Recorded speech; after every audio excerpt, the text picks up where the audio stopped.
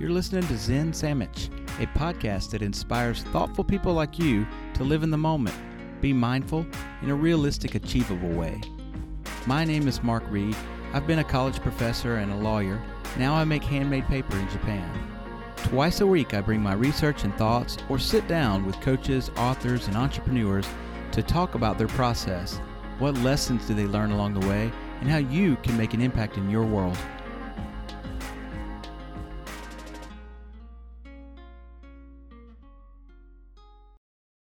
Hey, here we are. I am genuinely excited about my guest today. His name is Homer Duke.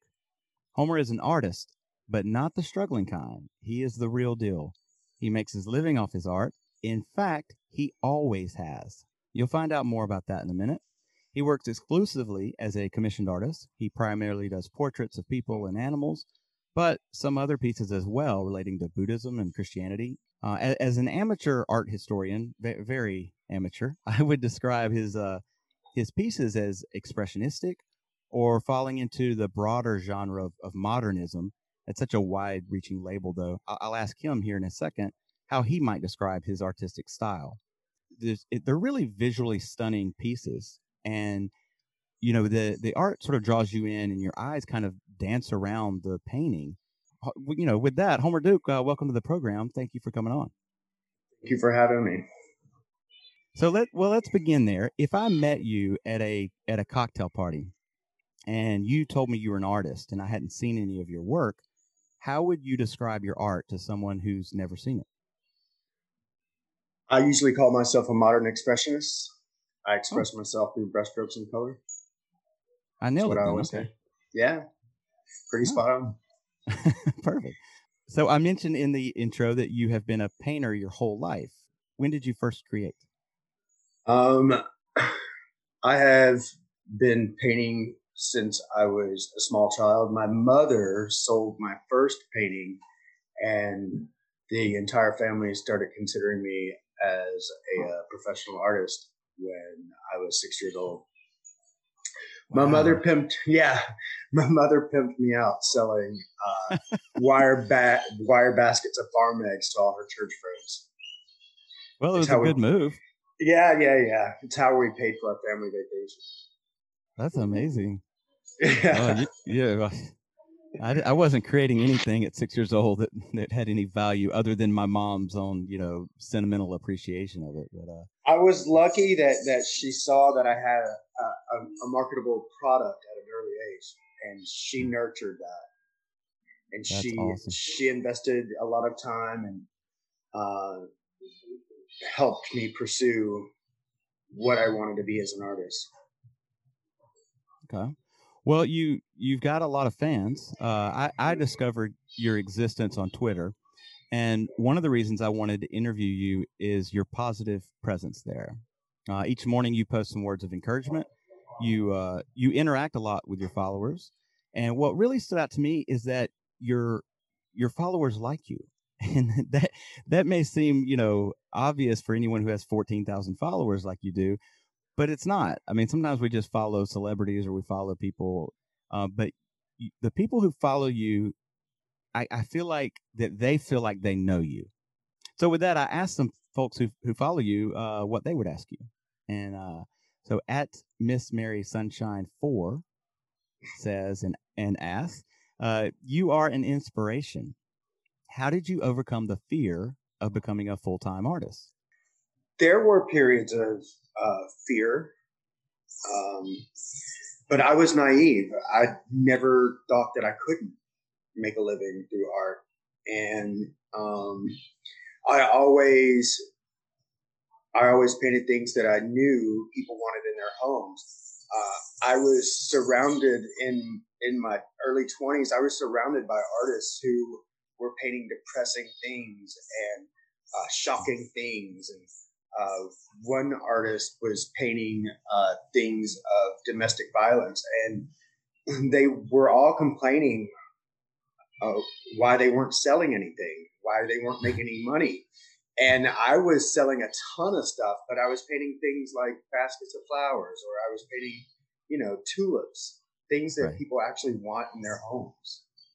Yeah, I don't want to And hang up a I don't want to hang up a painting of a guy beating up his wife or something. yeah, and I guess I just knew, I always knew what my clients wanted from me, and they wanted something pretty and colorful, and so that's what I've always given them. Your clients now who commission you to do a project, do they send you a photograph, or how do you get your inspiration for what you create for them? So one of the hardest things for an artist is what to create, and because I'm a commissioned artist, people already give me my subject matter. So it's usually a favorite photo that they always wanted as a piece of art, and so yeah, people submit their favorite pictures that they've taken over the years, and and they give me artistic freedom to create what I want with it. How much creative license do they grant you to? Because I've seen your art, and you're not mimicking a photograph. You have a sort of subjective artistic creativity you put into it. And Yeah, it's not photorealism. You already have a photo of it. It's going to be a work of art, and I demand 100% artistic freedom. You can't tell me. You're not going to tell me what you have in your mind or what you're hoping it's going to look like. If you are buying a Homer Duke, you're buying it because of my brushstroke, because of my color. I have a certain rhythm to my paintings, and I'm hoping that eventually, someday, you will see a painting of mine, and without knowing who it is, that it's a Homer Duke. Nice. Well, good for you to stay true to to maintain 100% creative control over that. That's awesome. Yeah, it's a must. Yes, I agree. At Spillman Thom wants to know, you do a lot of portraits of both people and animals. Do you have a preference of one over the other to paint? I don't really have a preference. I really enjoy doing pet portraits because of the joy that it brings my clients. A lot of the pet portraits I do are of clients who have lost their pets. And so when they receive that painting, whenever I finish a painting and I send them a picture of it via text or through an email or whatever, it doesn't translate well. Whenever they actually receive it and open it and see it with their own eyes, it touches them, and it brings them joy. And I love that my work can do that for somebody. I love that my work brings happiness. How's married life? You got married recently, yeah? I did. Married life is fun. We're getting fat. He cooks every day. We're both getting chubby, but that happens, I guess, to every married couple. But yeah, I'm incredibly lucky. Cool. How did you guys meet? We met on Facebook. He sent me a message saying that I was his Facebook crush, and I invited him to dinner. Now you're in Indiana right now, right? Yes, Evansville, Indiana. Okay. Was he in Evansville as well? He was not. Grand Rapids, Michigan. 7-hour drive. Wow. That's cool. That's a good story. Yeah. So, I used to block guys who would send me messages like that, but I don't know. This one was different. When it's the one, there's just something that tells you. So how is he adjusting to life in Indiana versus Michigan? He's adjusting well. It's sort of a culture shock because the percentage of people who have college degrees in Michigan are way higher than in Indiana. Right. And so adjusting to people who aren't as literate or aren't as liberal. Right. So he's adjusting to that sort of thing. And just little things. Michigan is full of beautiful nature hikes and gorgeous scenery, and Indiana's mostly cornfields. So the Hoosier State. Yes. So I mean, other than that, he's adjusting well. Well, he's worked really hard at making our home beautiful. Well, you mentioned the politics of, and we won't go into a political discussion per se, but I do know you were born and raised in Tennessee. Is that correct? Yes, Watts Creek, and Tennessee. Okay, and now you're in Indiana. Those are both, and I'm originally from Alabama. These are all very conservative states. Was it, so what kind of, thankfully we live in a time that's somewhat more tolerant. I mean, there's still lots of room for improvement, but, you know, I don't know how old you are, but you look around my age, you probably face a lot of discrimination as a gay person and, as a gay man in Tennessee or Indiana. What kind of was that ever an obstacle for you, or did you just ignore it and block it out? It really hasn't. Honestly, I've never had any issues of anyone discriminating against me for being gay. I am one of those rare, unique unicorns. When most people see me or get to know me, I make it incredibly difficult for someone to be mean to me I because can see that. you're gonna get a smile. You're gonna get a how you doing, how's your mama doing, Yeah, you're gonna get a personable experience from me because I agree. I care deeply. That's awesome. Yeah, That, my kindness disarms people. well, that, Yes. again, it's alluring. That's why you're here on this show. Okay, well, what's something that Homer Duke, what's something he could do better? Where's one area of your life you wish you could improve? Oh my gosh, I wish I had more time to volunteer more. Uh, these food banks around here, there's such huge food insecurities. I wish I had more time and more resources to do more. I think that I could be better at being more generous of my time and my finances. Uh, I've been thinking about maybe doing an online silent auction to raise money for the food banks. I did a Twitter thing where I raised some money for a local food bank here, but man, I only sold a few of them. It wasn't enough, and plus I was only donating 20%. And so I think uh, my next idea will be bigger because I'll be offering larger works of art, more serious works of art with a higher price tag. And I think I'll donate, say, 75% of the money raised, just enough to cover the supplies of the art. And maybe that'll get a bigger buzz, and maybe people will feel generous and chip in and buy those works of art so we can help feed more families. It's really sad that food banks here are packed with people in need, people who have never needed a food bank before, people who never thought they would need a food bank. So I don't know. It just breaks my heart to see families who are needing food and are going hungry and don't know where their next meal is coming. These are tough times for a lot of Americans.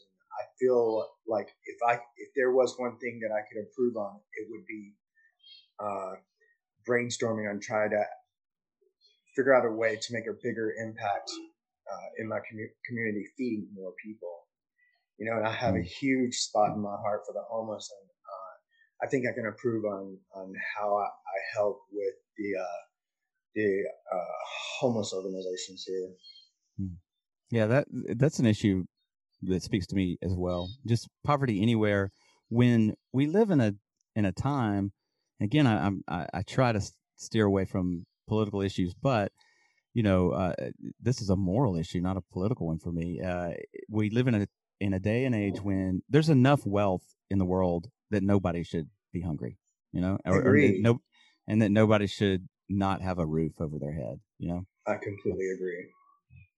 Well, okay. At the end of each episode, I do a segment called 5 Minute Zen. And in it, I try to offer the listener some realistic, down to earth thing or thought that they can implement in their day.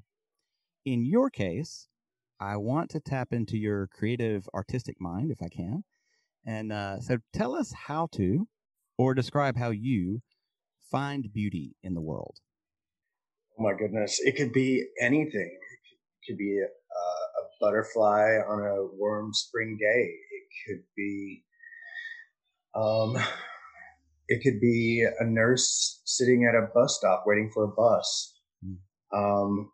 I find the homeless at the park incredibly beautiful. Hmm. Always have. I was reading through your Twitter feed the other day, and someone I can't remember the setup. You had posted something about I don't know, painting portraits or self portraits or something. Anyway, one of your followers had responded that they didn't think that they would be a very good focal point of art or something along those lines, and you responded that you beg to differ. And I could tell that you were saying, I don't want to put words in your mouth, but that look, there's beauty in everyone. There's Absolutely. beauty. Yeah. So even if you look in the mirror and you see something you think isn't socially accepted as beautiful, you are a beautiful person, and We there's are all beauty. beautiful in our own unique way.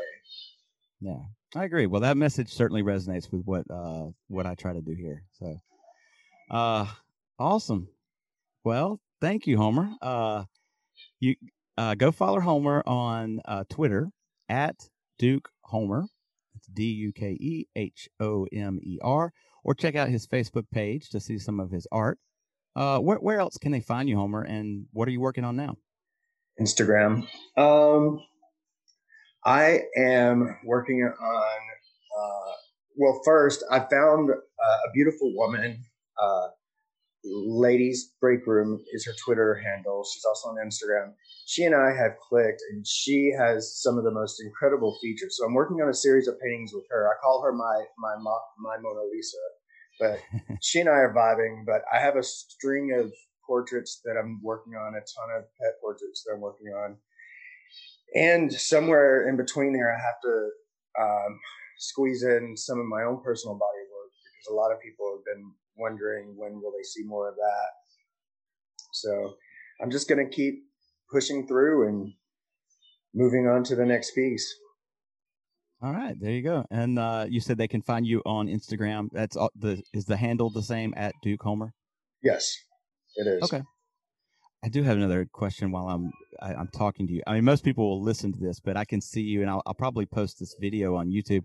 Have you ever been in a Ernest Hemingway lookalike competition? I have not, but I've heard that more than once. Yeah, I'm sitting here. I'm a fan. Hemingway is one of my favorites, and I'm like, man, you could win a Ernest Hemingway lookalike competition. There you go. There's your interview with Ernest Hemingway, aka Homer Duke. That's good stuff. I'm gonna go focus on seeing more beauty in the world today. And if you like the episode, tell a friend. Give us a good review, especially if you're on Apple Podcast. I thank you in advance for that. Or join our Facebook group, the Zen Dog Life. I might get Homer to join that if he's willing, and so you can catch him more there. You can find out about future episodes and interviews there or on the Zen Sandwich Facebook page. Thanks again, Homer. You're awesome. Thank you. Thank you for having me. It was fun. I enjoyed it. All right. Till next time.